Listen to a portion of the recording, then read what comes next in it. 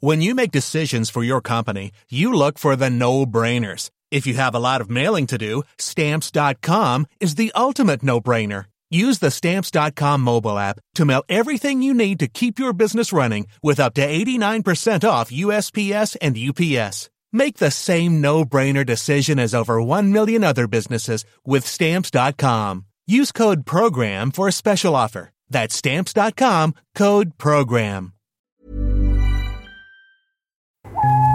The following podcast is a member of the Great Big Owl family. Hello there, and welcome to It's an S-Pod Thing, the podcast revisiting every episode of S Club 7's insane TV show. I'm Sophie Davis, and joining me on this journey from Miami to Spain will be a range of guests who may or may not have seen the show before. Either way, we're going to analyse it in more detail than anyone ever asked for. If you're an S Club fan like me and remember watching the show, hopefully this podcast will bring it all back to you.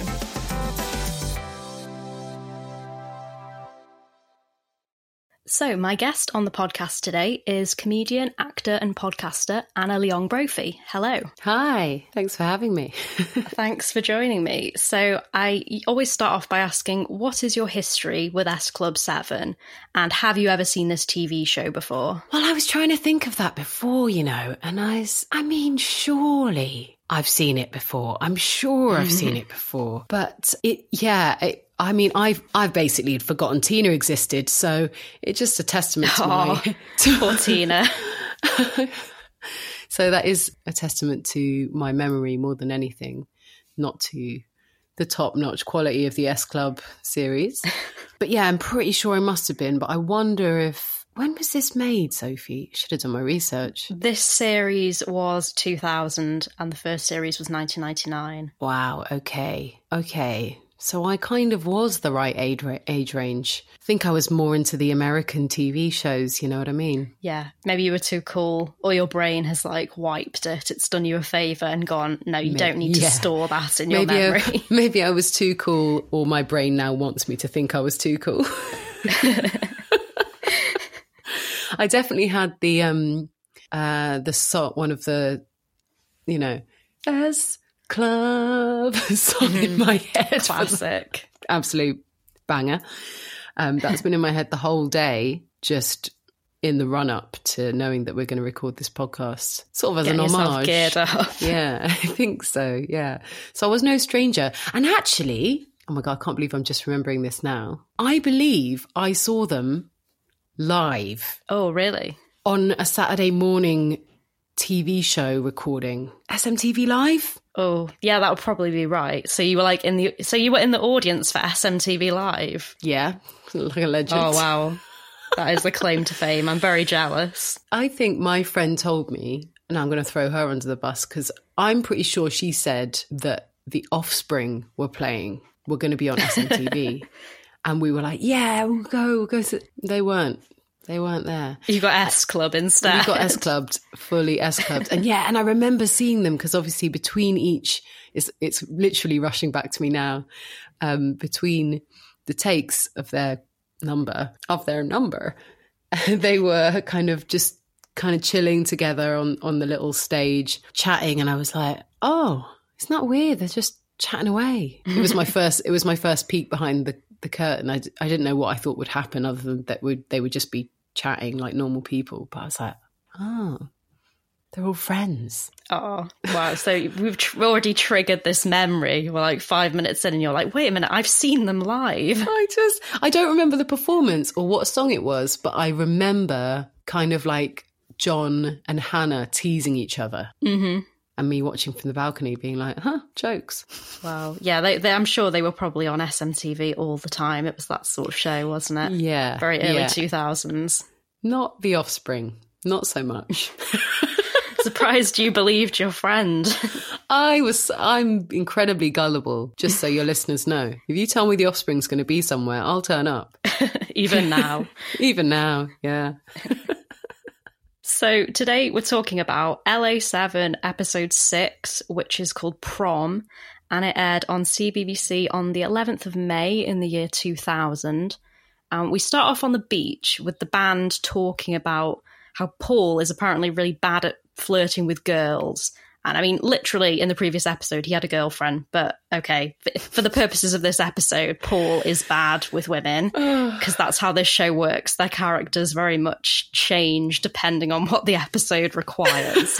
So Paul tries to approach this woman while she's kind of mid-run, isn't she? Which isn't really a good idea. He just kind of accosts her and tries to start a conversation while she's running along the beach. It's quite triggering, really, you know. He just sort of jumps out at her like, hi! Whoa, don't do that to a woman. My God.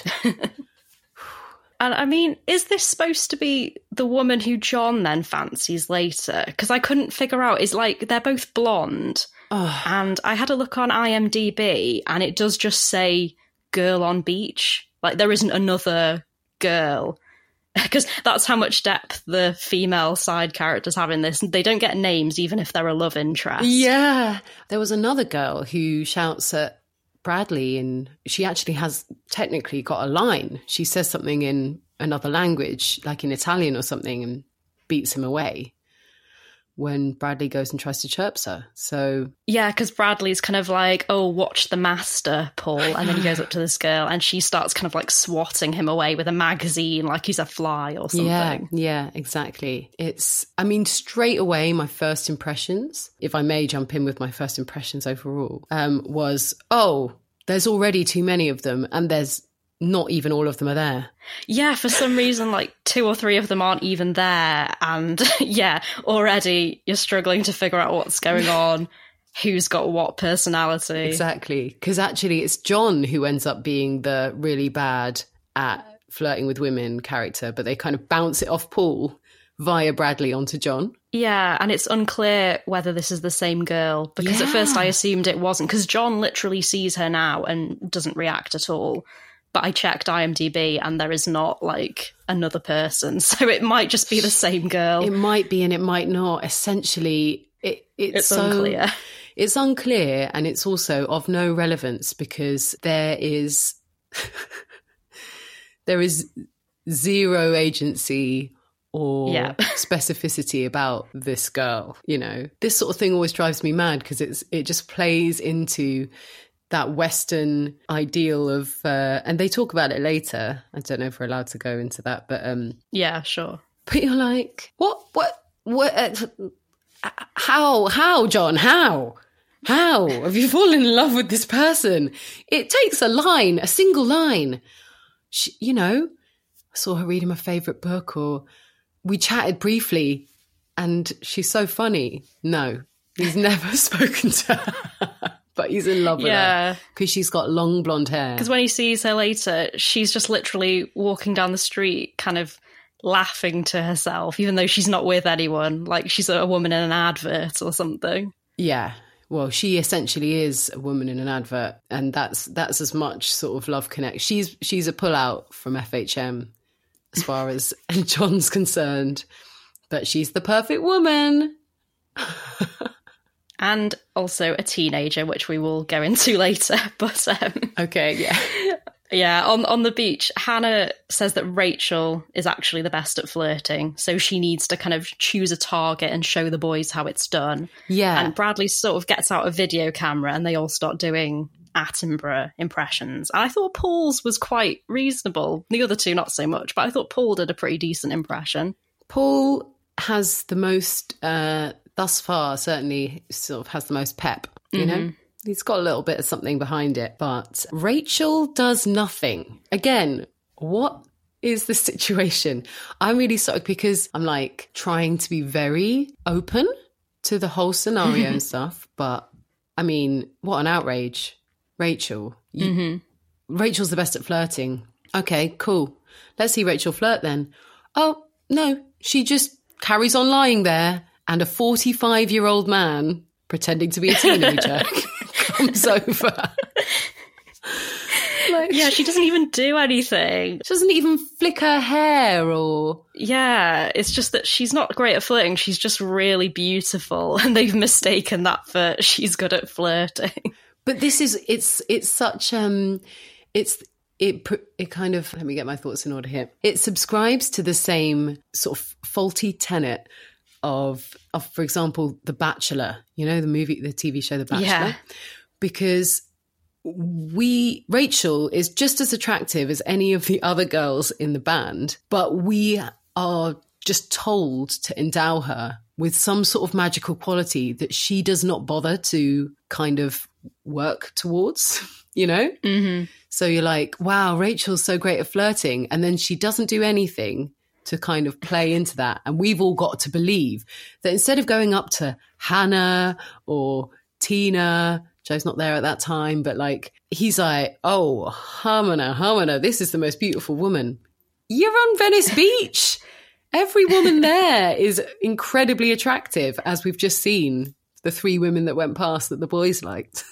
So Yeah. And it's slightly creepy. He comes over and he says So he already creepy. knows who Rachel is because he says he's seen her around.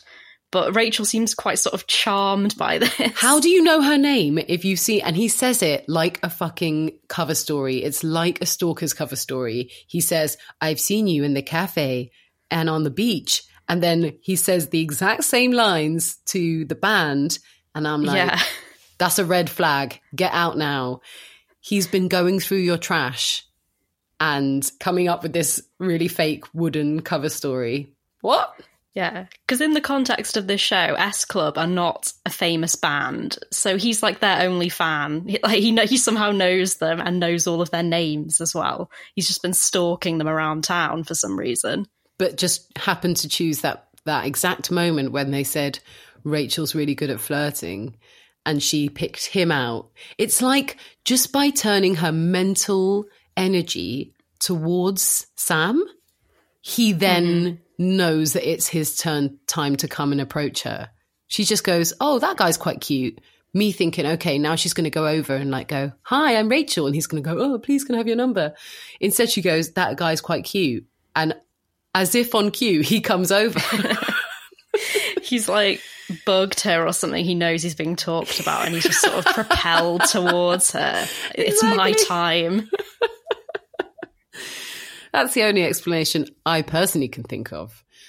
And he's so old. Yeah, he, as you said before, he looks like a fully adult man. He's really tall. He's got chest hair and everything. Yeah. And he says to Rachel, it's my high school prom in a couple of days. I was horrified. And he invites her to be his date. And Rachel doesn't even blink, does she? She's like, No, oh, that's the that life of sounds Rachel. great. That's just a regular day for Rachel. Because I was expecting her to be like, oh, okay. Like, I thought that was going to be the joke of the scene, that she was going to be like, wait, you're in high school? Oh, no, thank you. But she's just like, yeah, sure. And it's particularly preposterous because they've cast that character, that man, this sort of lantern-jawed, like the Hoff, like a young Hoff, right? And he is there in contrast to the youngest looking, skinny little weedy British boys.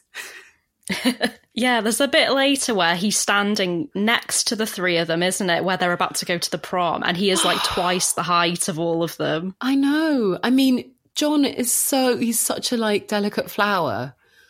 And then to add insult to injury, you're going to put this Baywatch star next to him. Just not fair. It's not fair. Yeah. And Rachel is about 21, 22 at this point. Yeah. So it's weird as well that she's been paired up with him, because Hannah's actually the youngest girl, and I think she's about, well, even then she's not high school age, she's like 19, 20, something like that. Really?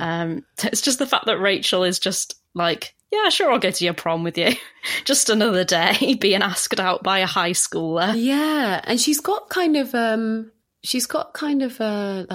although actually saying that, how old does it go up to in high school in America? Because it's slightly different, don't they? I think is it just 18? I thought it Maybe. was So he'd still similar be a thing. little baby. Yeah, because I think I looked at when people have their prom, because I wanted to double check just in case it was even younger, like 16, but Yeah. apparently it's 18 usually. But yeah, it's preposterous that this guy is like 17, 18 in his final year of high school. Yeah. And she's got this kind of like, she's got just this almost maternal nonchalance about everything that happens to her, where she's like, okay, well, yeah, I guess so. nothing can surprise me. And the rest of the band are all kind of making fun of her because she's being all like, oh, what should I wear? But then he turns to them and says, oh, I've seen you guys perform before. Would you all like to come to the prom and do a few songs? And they all start being a bit sort of coy and going, ooh, what should we wear? So they've also been invited to the prom. I'm not sure why he has this authority as well. Exactly. I mean, as far as my knowledge of American films goes, like, the prom is being planned from the year before. Yeah. And that was another thing where I was like, there's no theme to this prom. Isn't the whole thing, there's always a prom theme? This is the whole, I mean, I'm sure it's a budgetary constraint that there was no, under the sea theme. Yeah. And he's going to ruffle a few feathers that he's going to turn up to the prom and say, oh, by the way, I booked a band yesterday just for no reason. Oh, great, a band. So are they going to be, no, they don't have any instruments. Okay, so they're not a band? No, there's 7 of them though. And they all just go along with it. They're like, this is fine. Yeah. Hi. Hi. I'm Sam. You're Rachel, aren't you? Yeah, how did you know that? I've seen you around at the beach and at the cafe. Oh, really? Yeah. Listen, I was wondering, it's my high school prom in a couple days, and I was wondering if you'd like to come with me. Yeah, I'd love to. That would be great. What should I wear? Well, it's quite formal, but I'm sure you'd look great in anything. Thanks. Oh, that's outrageous. I'm glad I never behaved like that. Me too. Hey, aren't you guys with the S Club 7? Yeah, how do you know? I've seen you play at the beach and at the cafe. Oh, really? Oh, no way. Yeah, hey, listen, I was wondering, it's my high school prom in a couple days, and I was wondering if you guys like to come play a few songs. That'd be great. Yeah, we'd love to. So what should we wear? Oh, I'm sure you guys look great in anything. Oh, you shouldn't say that. So I'll see you in a couple days? Yeah. I looked up this actor and he's pretty successful, which is quite a rarity for this show. Usually I look up the actors and they've got like not many credits. This guy's called Jeff Stultz, and he's in like Grace and Frankie, Little Fires Everywhere. He was the lead on a Fox show called Enlisted, which I've never heard of, but he was like the lead on it. So he's doing quite well. Go on, Jeff. But I checked and he was like 22 or something at the time of this. So he had no business being cast as this character. No. Wow. Maybe Rachel chose him. Yeah, maybe she picked him out of a lineup. Yeah. She probably has that kind of power. Or maybe they all did, because as we'll come to see later, they're all fighting over him later. Maybe they thought it would be more believable that he looked older. Yeah, maybe. I mean, it doesn't seem to be the driving force behind... Again, they've been assigned... Oh, God. I mean, should we wait till we get there? Because I have things to say about that, definitely. Yeah. So after the beach, they're all at the cafe with their landlady, Joni. And she's talking about some time she fell in love at first sight. And this is a weird conversation because they all start talking about whether love at first sight is a real thing. Mm-hmm. And even though Joni has literally just said that she fell in love at first sight with someone, which is what started the whole conversation. She then denies Bradley turns to her and says, has it ever happened to you? And she says, no. What is going on? It's so confusing. I think it's one of those conversations that I think it just sort of goes over your head initially, but when you actually listen to it, you're like, what? But she just said it. That's what started the conversation. I'm getting annoyed about this now. Yeah, no, you're quite right, because it's so lazy in terms of, like, it does make you think, how was this production made? Because that's Linda Blair. I've no doubt you've already had your Linda Blair moment, but I was having it there. I was like, I recognise her. Shit me, it's Linda Blair. Did she, she's clearly cares so little about the part that she's not like, Oh, but I did just say, excuse me, sorry, before we go for a take, I did just say that I fell in love. You know, the script writers, the director, all 7 of the cast, no one was like, oh, there's an inconsistency here. Everyone was like, oh, let's just shoot it. Let's just shoot it. And there's another one similarly in a minute with her again, so I'll mention it at the time. But yeah, Linda Blair is underused in this show. Her character is basically like, I'm a middle-aged woman who likes men and dates a lot of men, and that's basically it. Yeah, I'm a kook with these 7 kids living. And they all just sort of roll their eyes at her. Yeah, it's bizarre. Linda Blair deserves better. She deserves better, Sophie. She really does. And she's meant to be the sort of parental figure, I'm guessing. Again, just from my 1 episode viewing. Yeah, she just kind of comes round and asks for the rent, and they all try to hide from her because they're children. Because they're actually children. Can you imagine the state that their flat would actually be in? Mm-hmm. Just 7 20-year-olds. Oh my God, it would be a nightmare.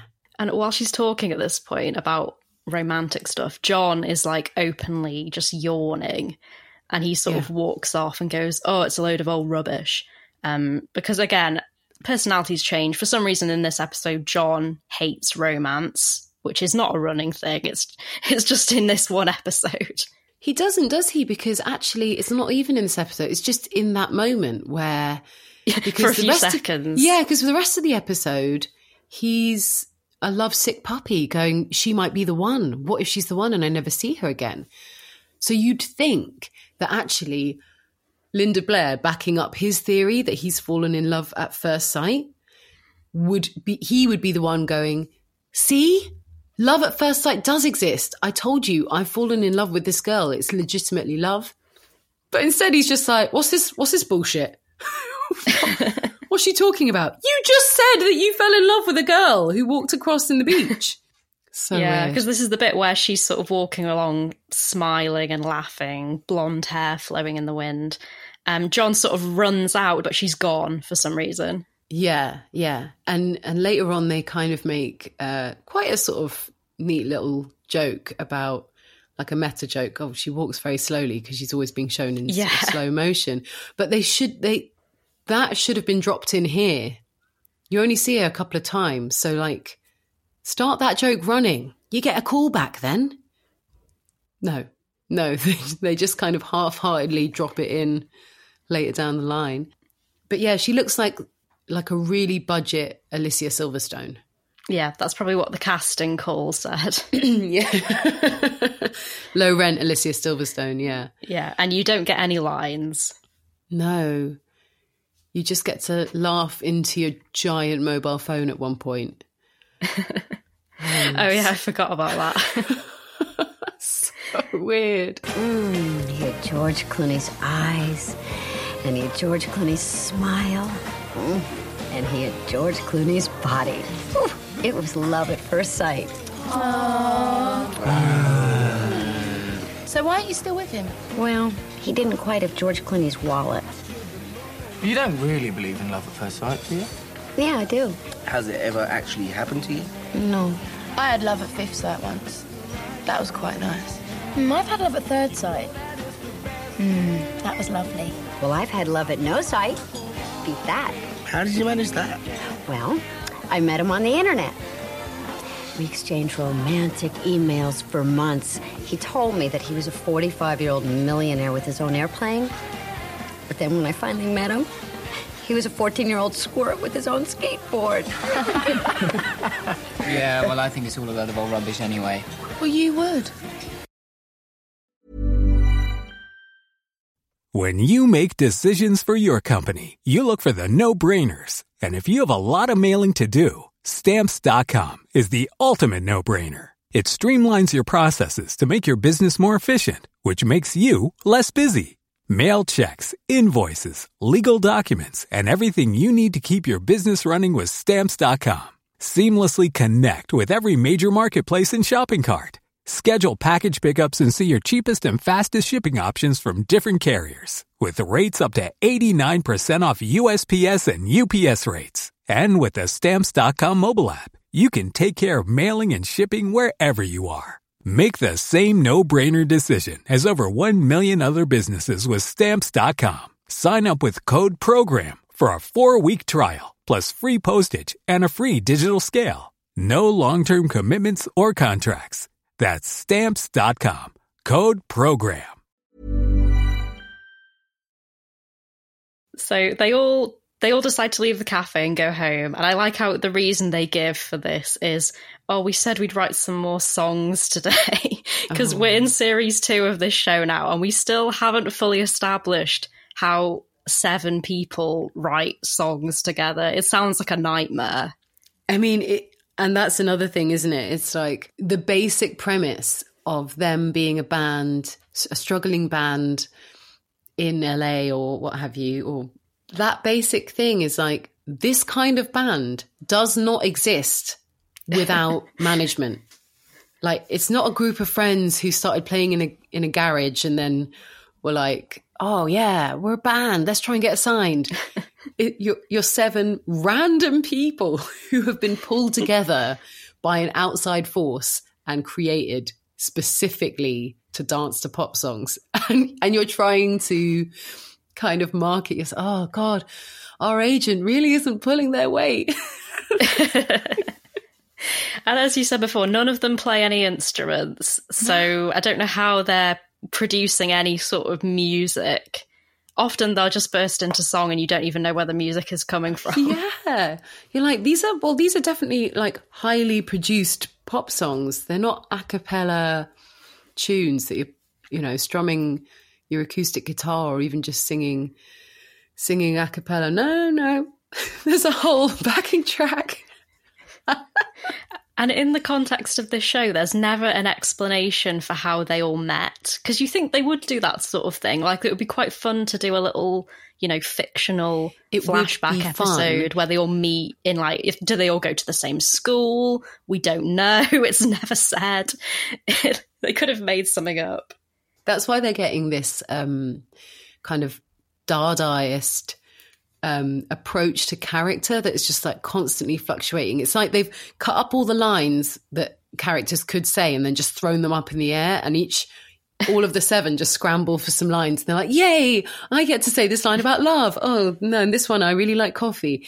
Because if they'd established some kind of, Tina and Hannah went to school together, Bradley and Paul used to play basketball together, but John's the oddball, he came in, whatever it is, then they'd have all those like actual character traits to fall back on. Yeah, there is no backstory. No, blowing in the wind. Just Rachel's hot. That's all we know is Rachel is hot and Bradley is black. And those are the only things that anyone's falling back on at any point. I suppose Joe's a bit Larry. Yeah, it's like in primary school, did you ever used to do that thing where you'd get together with some friends and be like, oh, we're a band now, we're gonna like learn some dance routines on the playground? But it's like that, but like it carried on just past school, and they just carried on doing it, and somehow 7 people write songs together.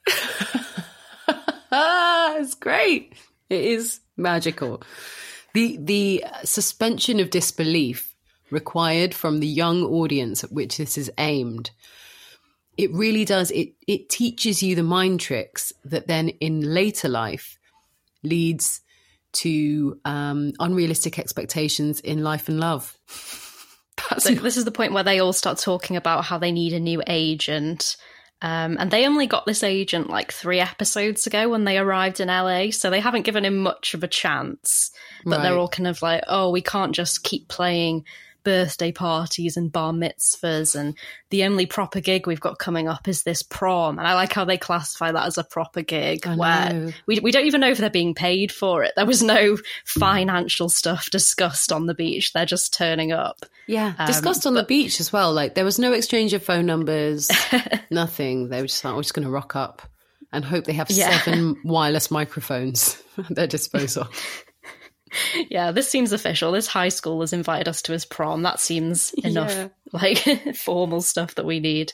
And this is a weird inconsistency again, because Joni says to them at this point, oh, I might be able to help you out because I once used to date an agent. Yeah. And then the scene ends, and then in the next scene, they're all in their apartment.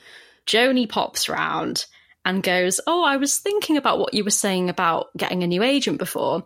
Oh, and she kind of goes on about how, oh, I used to have an agent because he got me a part in Charlie's Angels, blah, blah, blah. And this is a different agent that she's talking about. Yeah. Because she said before, oh, I might be able to help. I used to date an agent. And then literally 10 seconds later in a different scene, oh, I might be able to help you out. I used to have an agent. It's just the same conversation twice about different agents. It's very bizarre. And also, I mean, obviously this is in the light of such inconsistencies, almost by the by, but an acting agent is not the same as an agent for a band by any real stretch of the imagination.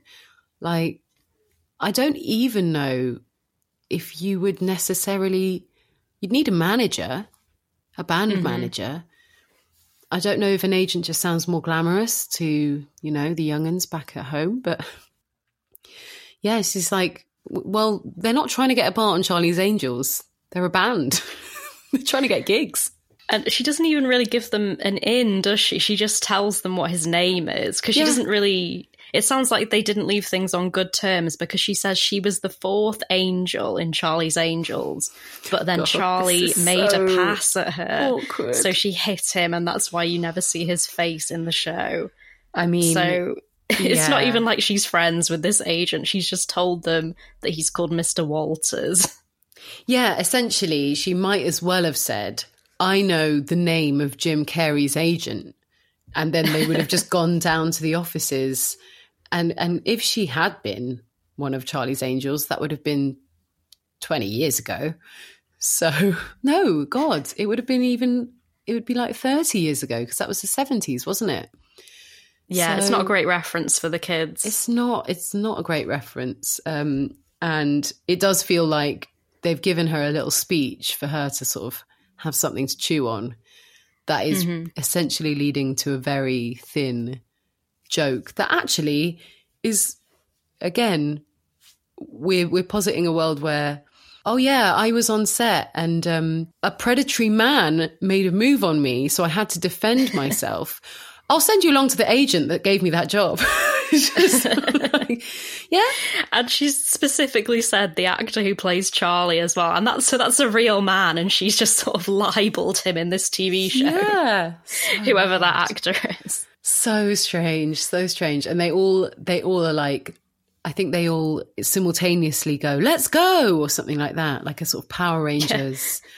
They jump now that over we know sofa. the name of an agent, we need to go. Like, they could have just got the Ellie Pages or something, surely. Yeah. But now that it's like they didn't know of any other agents that existed in LA. And they're going to Walter something and Walter. Well, she says that his name is Walter, but then how do they know which Walter of the many Walters on the list? I didn't even think of that. They just say, oh, we're here to see Mr. Walters. Yeah. And also I quite like how during this little scene, John is kind of moping around and he's talking about, oh, I saw this amazing girl for a few seconds. What if I never see her again? So he's preparing for his role in later life as Marius in Les Mis, because that is like word for word. Oh, wow, really? Go on, yeah. John. I didn't know that was his path. Yeah. Again, though, like, I could feel, there are certain things that I watch and I'm like, why are you making me feel like such a snowflake? But it's just like, you've seen her for a second and now you're scared you're never going to see her again. Why don't you have a think about the parameters of what you think love is and the difference between love and lust? You've never even spoken to her. So what's the connection here? You like her tits. They're all encouraging him as well. Come on, John. Yeah. So they go to see this agent, and the receptionist is trying to sort of brush them off. She keeps telling them his books are full. This is the actress's sole credit on IMDb, just going, his books are full over and over again. Was it her only credit? Yeah. God, I do wonder where were they getting these actors? And the band are all kind of like, oh, but we're really good and we work really hard, as if that's like a unique thing to say. Yeah. And it just kind of ends with them sort of walking off, rolling their eyes like, oh, that was a waste of time. Like, how dare she not let a random bunch of teenagers into the offices of an enormous LA agency. But they come up with a new plan, don't they? That they're going to sort of invade the agency, posing as people delivering various things. So they've got like parcels, a pizza, a cake. Hannah is dressed as a clown for some reason, with balloons. Looking great, to be honest, though. She's really pulling off that clown outfit. I was quite into it with the kind of hoop skirt. It's good. It does, again, like the kind of thematic feel of the show just like jumps the shark there, because suddenly you're in a kind of like a Benny Hill sketch where they're walking past in procession with a pizza, flowers, champagne. Yeah, not sure. Like they're then stepping fully out of the parameters of real life in that, and sort of going into like an I Love Lucy scenario. Do you know what I mean? Yeah, and Bradley's like at the back and he has no idea what's going on for some reason. I like the idea that they were all getting dressed in these costumes and Bradley, like, I don't even know what he's been doing. He has no concept of what's happening at all. Yeah, it's an interesting thing with Bradley. I don't know how it plays out with the rest of the show, but it feels like a bit of a lazy... They've just been quite lazy with his characterization of like the urban guy who just doesn't know what's going on, but is really good with the ladies. And do you know what I mean? It's like, yeah, like he's very chilled and that sort of thing. Yeah. He's like, yeah, whatever. And him being like the only person of color in the whole show is, he's like, oh, all the white kids went and did this clown champagne thing. I just went for a burger. Just joined back at the end. It's like, way to single out Bradley, guys. Yes, occasionally there'll be a scene where they're all like rehearsing and he's just like asleep, or like he's listening to some music on some headphones or something. Like he's just not with it for some reason. He's not having any part in this nonsense. He's just kind of following them. Maybe Bradley's just got more dignity than the rest of them. He's like, I am not wearing a costume to get into an agent's office. So they storm into this office, give Mr. Walters all of these gifts. So he lets them perform one song and they do a kind of little shortened version of S Club Party. And I've written down, they look like a sort of weird version of the Village People, because Hannah is like dressed as a clown, Joe's a chef, John has got like a sort of UPS outfit on. Yeah. It's very odd. It's not the best pitch for an agent, really, is it? And they don't even know if he does music. No, and he also is like, no, I don't want you to perform. Get out. Get out. I'm in a meeting. I'm literally in a meeting. And they've got such a sort of arrogance about them in general. Like, we are worth so much. You will stop your life and we will change it. Which really seems to carry them, honestly. Yeah, maybe it's the British accents as well. The Americans are like, wow, they're just sort of blinded by it. Yeah. And while they're doing this performance, there's a poster behind them for something called Zombie Prom, which I guess is some sort of fake film they've come up with. But that's the version of this episode I'd like to see. Absolutely. I mean, why wasn't that the theme for the prom? That would have been great. Because that did confuse me at first. When I noticed, I was thinking, oh, is that like a poster for the prom? But it's not, obviously. But it should have been a zombie prom. That would spice it up a bit. And then we have that moment at the end when he again dismisses them, right? Mm-hmm. And they say, oh, we're playing at this prom. Why don't you come? Can you invite a 50-year-old man to come to a prom? Is there not some sort of safeguarding issue with teenagers? No, just inviting this old man. And he basically Weinsteins Rachel into going out with his son. Yeah, this is not okay. It's not okay. And again, there are 4 perfectly serviceable women. Rachel's the only one with a date. And they're all like, all 7 of them are like, yeah, obviously Rachel. It's like, what's happening here?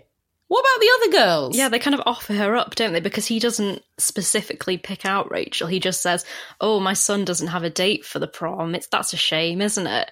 And then I think it's Paul who goes, oh, Rachel will go with him. And yeah, like you said, they all know she's going to the prom with someone else. Why are they trying to make her life so difficult? But there's a weird thing because, again, I think it's some lazy script writing, surprise, but where he goes, my son doesn't have a date. And Rachel chooses to answer, almost making it seem like Rachel has assumed. She's like, oh, that's a shame. And he's like, no, he doesn't have a date. She says something like, yeah, I heard you.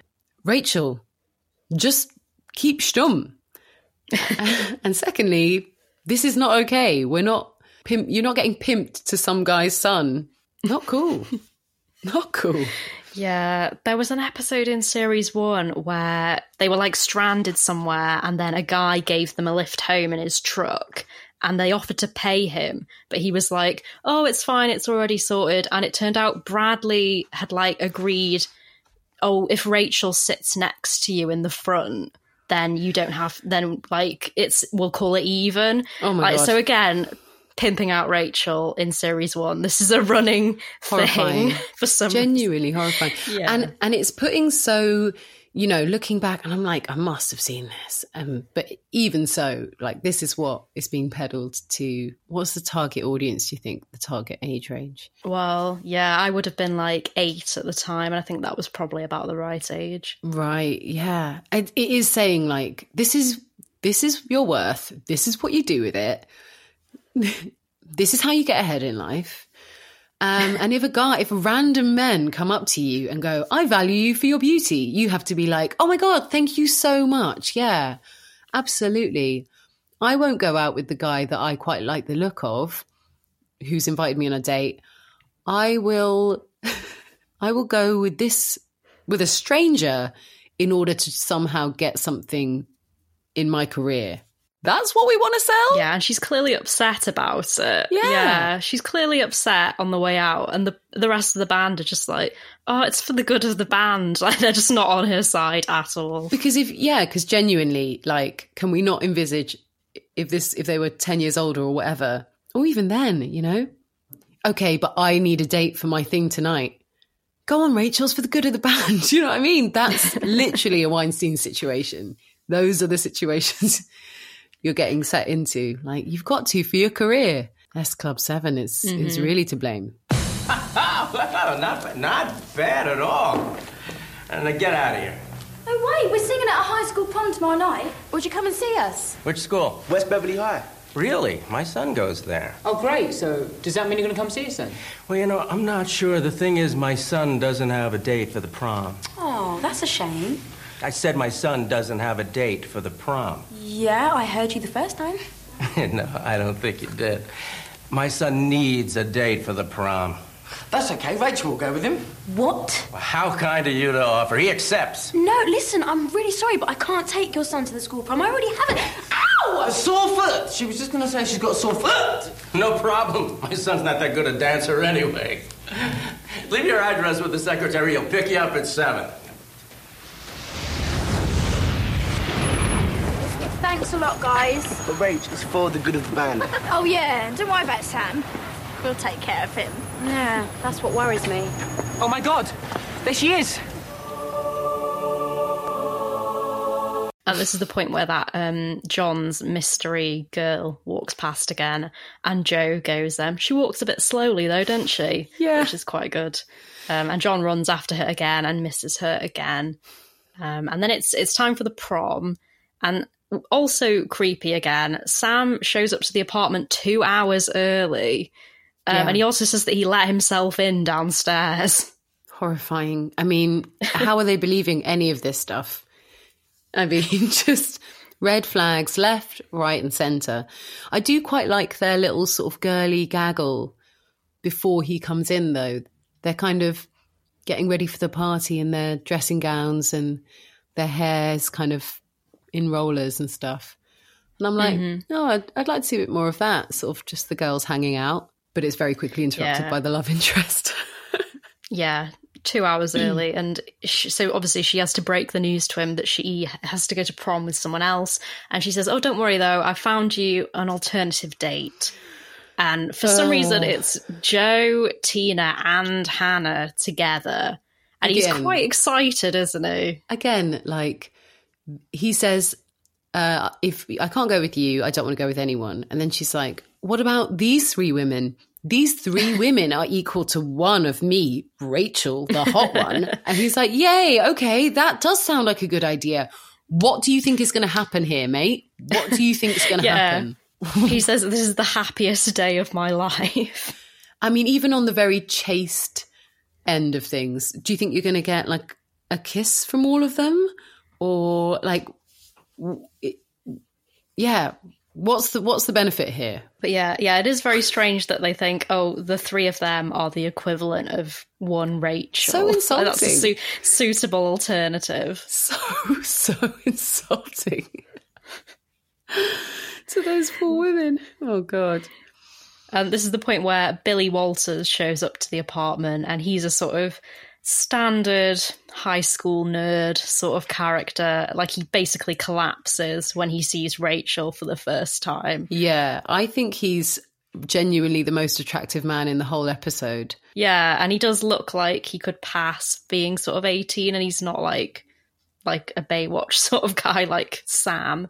No, exactly. He's like geeky looking, but still kind of quite, it definitely says something about my taste in men, where I was like, no, he does look like he's in a band. I like his glasses. Yeah.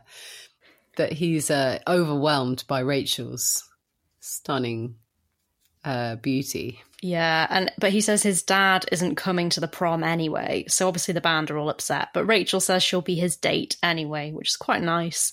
Rachel's kind of suffering for being too nice in this. She'll be like, yeah, I'll still go with you, even though it's not going to do anything for my career. Rachel really takes everything into her stride, I think.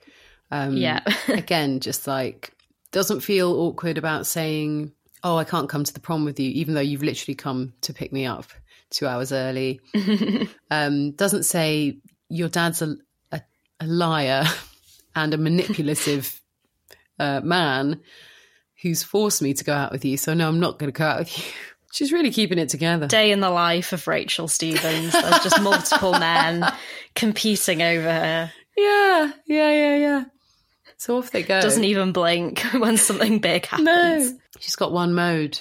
Yeah, they arrive at the prom in quite a fancy venue, but it's called something like Beverly Hills High or something, isn't it? So it's obviously like rich kids. And Joe, Tina and Hannah have forgotten how to behave like normal people.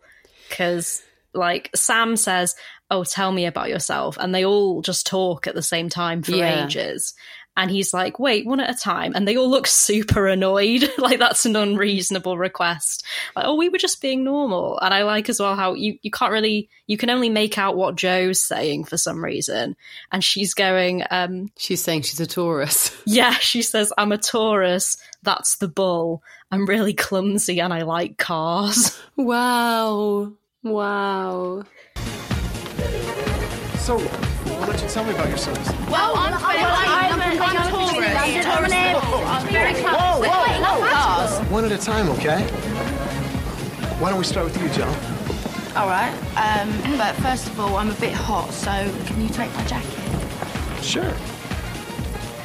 Yeah, and I'm a bit cold, so can you go and get mine? Ugh. I don't like that. Can you get me something else? Something orangey, but not orange juice or squash, and nothing with bubbles. Okay. Get us another one of those, will ya? I'm parched. Okay. Yeah, I thought, again, like, my alarm bells were ringing when as they left the apartment in the previous scene. He's like, oh, it's the best day of my life. And John, I think it's John, says, oh, how wrong can a man be, or something like that. Yeah. Essentially setting up the fact of, like, women are a nightmare. Yep. 3 women. What, honestly, you think going out on a date with one woman's bad? Imagine going out with 3 women. Yap. Yeah, which I guess, I don't know, in a way it sort of appeals to what I imagine is the tween mentality of like, I like girls. Oh, but girls are weird.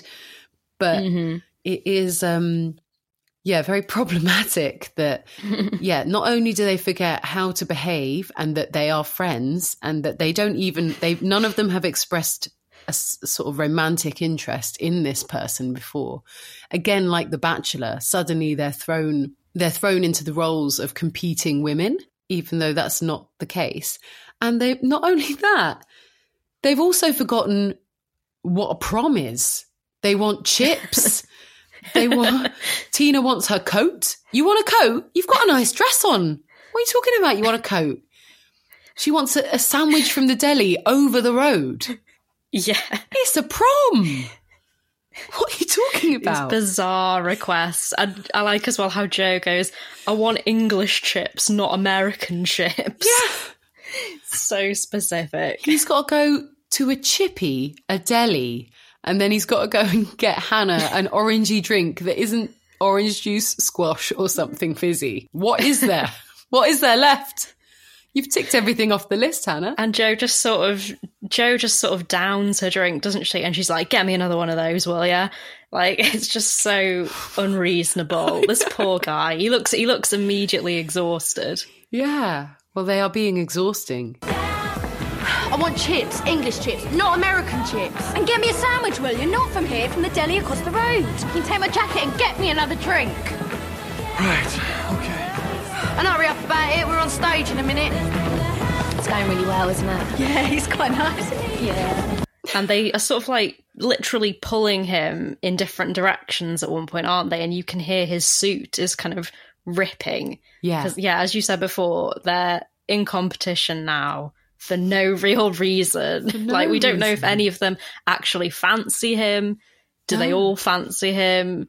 He's 17/18. Like, it's all very odd. Yeah. He's a 40-year-old man disguised as a 17-year-old trying to get close to these young women in a band.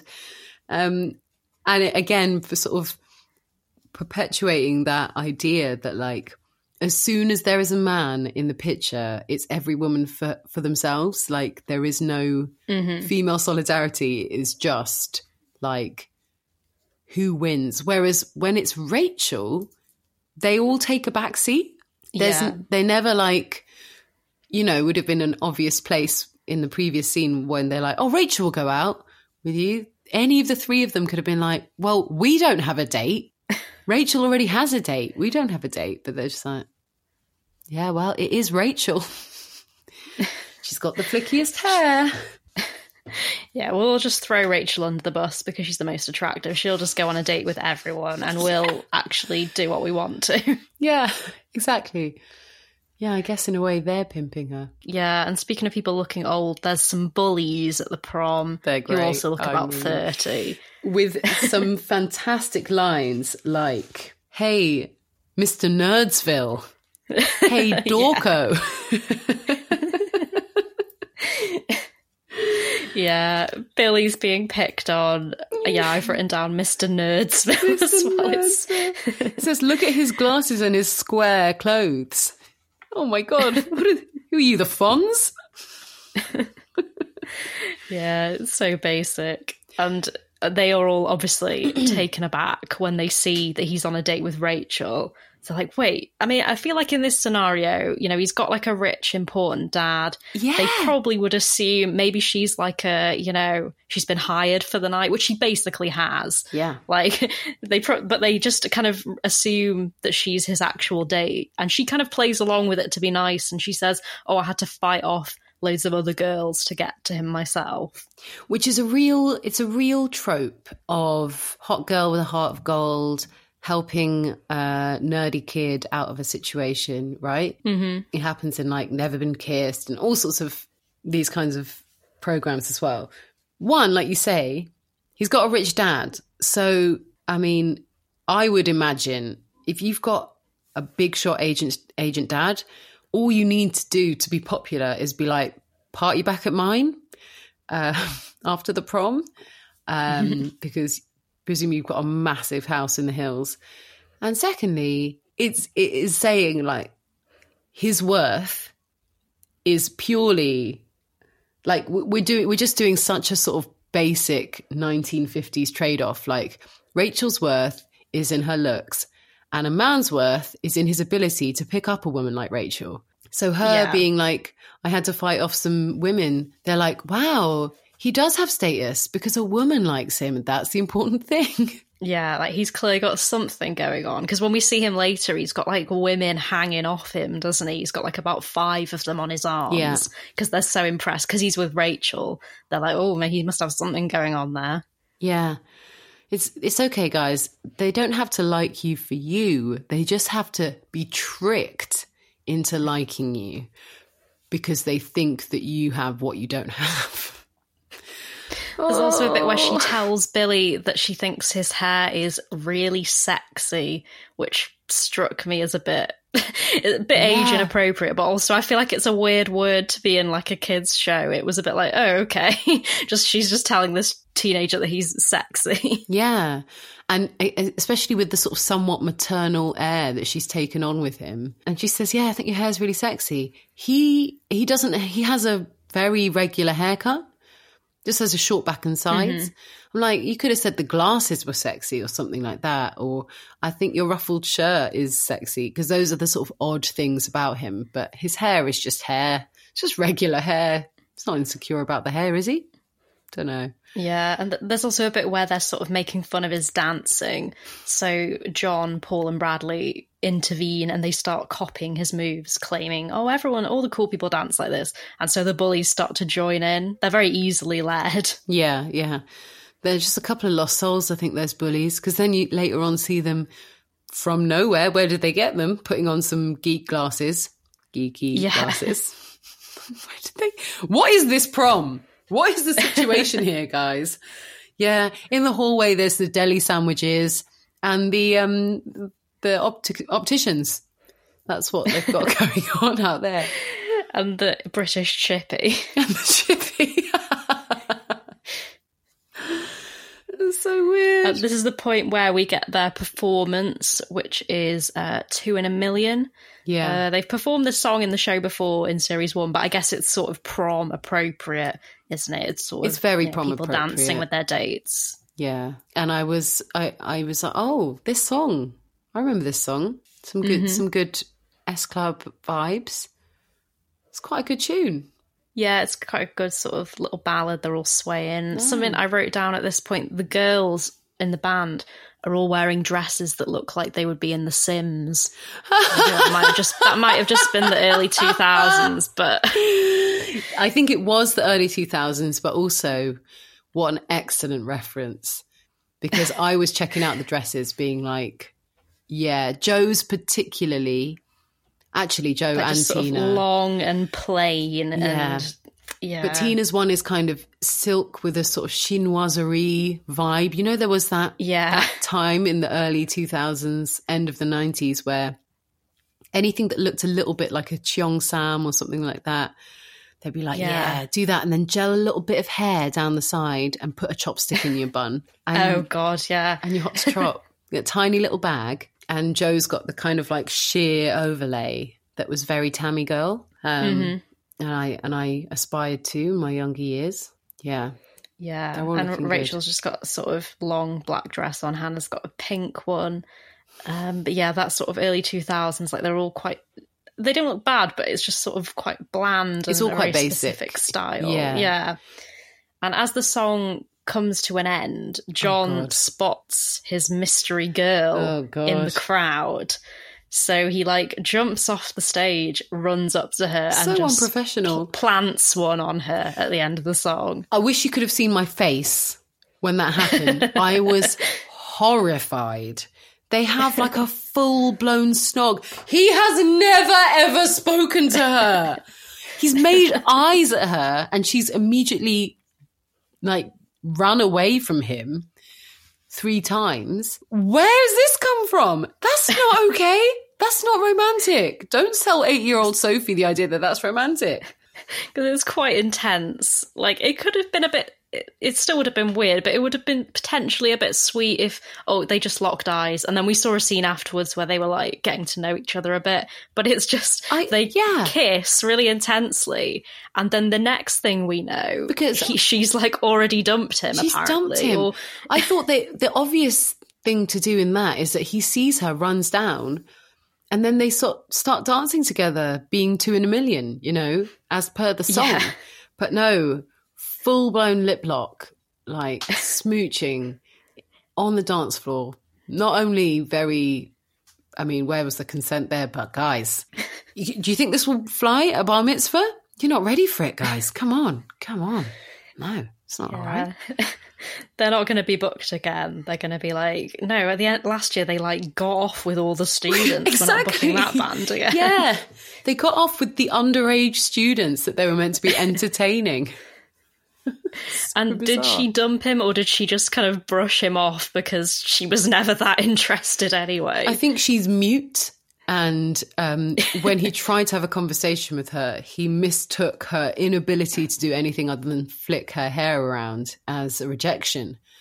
But she's just a cipher. She's like the woman in the red dress in The Matrix. She doesn't really exist in any fully formed way. She's just a wet dream. It's like bizarre. But it turns out Mr. Walters was there all along. Gaslighting. So he saw the... Yeah. And why did he say he wasn't going? He does a sort of whole spiel, doesn't he, that I didn't write down, but it was all kind of like, oh, this is Hollywood, anything's anything. Or is it? Down, all that sort of thing. I'm here, or am I? Yeah, it doesn't make any sense. But how to explain the fact that he's here? We'll just make him give a really long-winded speech. But he's meant to be like a nice guy. That's what they're trying to sell us. But essentially, he could have left Billy, his son, without a date if Rachel had perfectly reasonably said, no, I'm really sorry, but the only reason I'm going on a date with you is because your dad said he was going to come and see our show. So no, thank you. So... I don't know what game he's playing, but he's playing with fire as far as his young son's trauma is concerned. Do you know what I mean?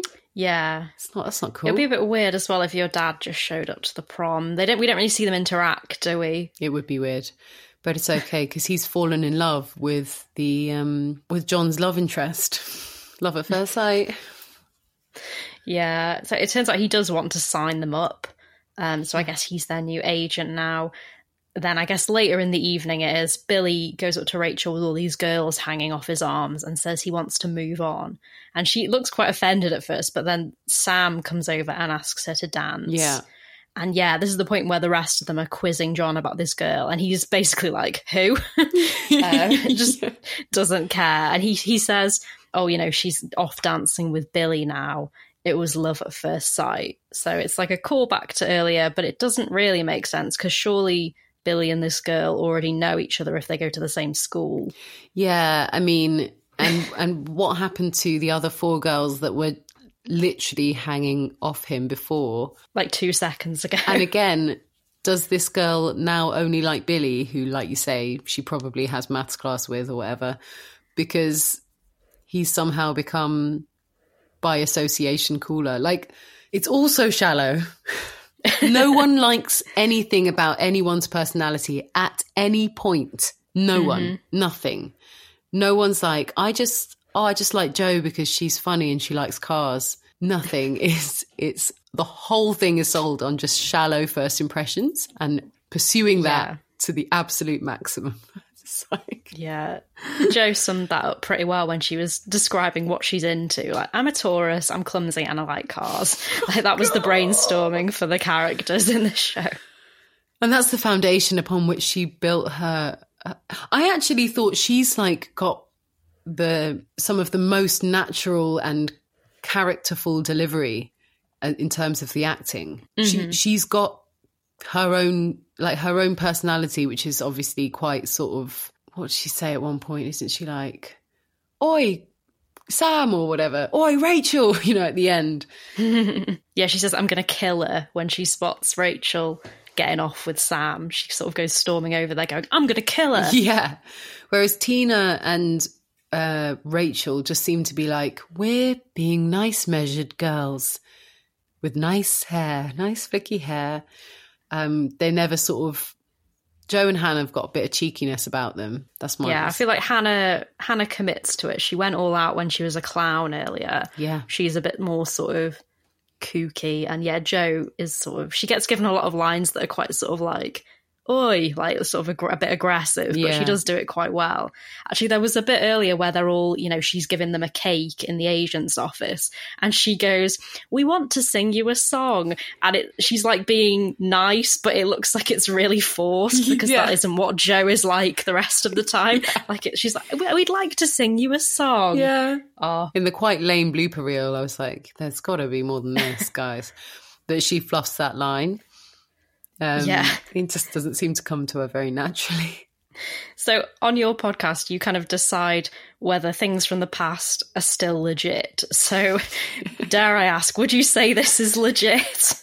And do you have any other sort of final thoughts on the episode at all that you haven't brought up already? Oh, I just really thought it was so... I do find it hard to watch stuff like this now, having gotten so used to watching with my sort of still legit eyes on, because it is just selling a falsehood to kids in such an obvious way. It's like fame and looks, that's what will get you somewhere. Don't bother trying to be a nice guy. It doesn't matter that Billy's a nice guy. The point is, people think that he potentially was having sex with this very attractive woman. So overall, and they don't have proper personalities, which is a real shame, I think. As you say, it kind of swings moment to moment. But yeah, no real final thoughts other than I'm just looking at my notes. And quite close to the beginning, I just wrote, "What is going on?" So I guess that sums it up. That's really. My final thought on this episode. Yeah. But that is the tagline for this podcast. What is going on? What is going on? So before we finish, where can people find you online? And is there anything like your podcast that you'd like to plug? I would love to plug my podcast. Thank you. It's called Still Legit.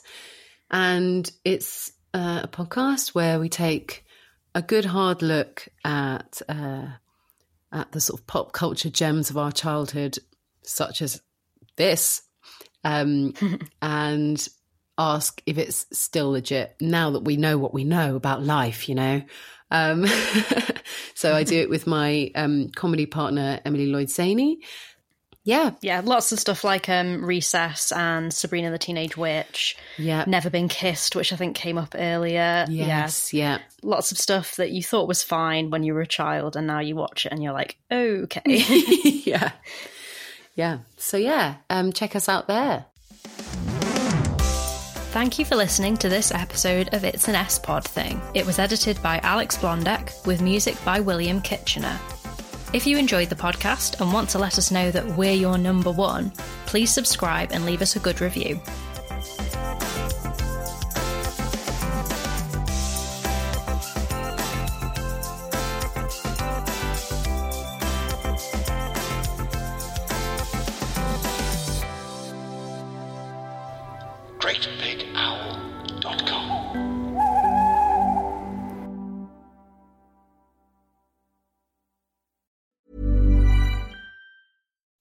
When you make decisions for your company, you look for the no-brainers. If you have a lot of mailing to do, Stamps.com is the ultimate no-brainer. Use the Stamps.com mobile app to mail everything you need to keep your business running with up to 89% off USPS and UPS. Make the same no-brainer decision as over 1 million other businesses with Stamps.com. Use code PROGRAM for a special offer. That's Stamps.com, code PROGRAM.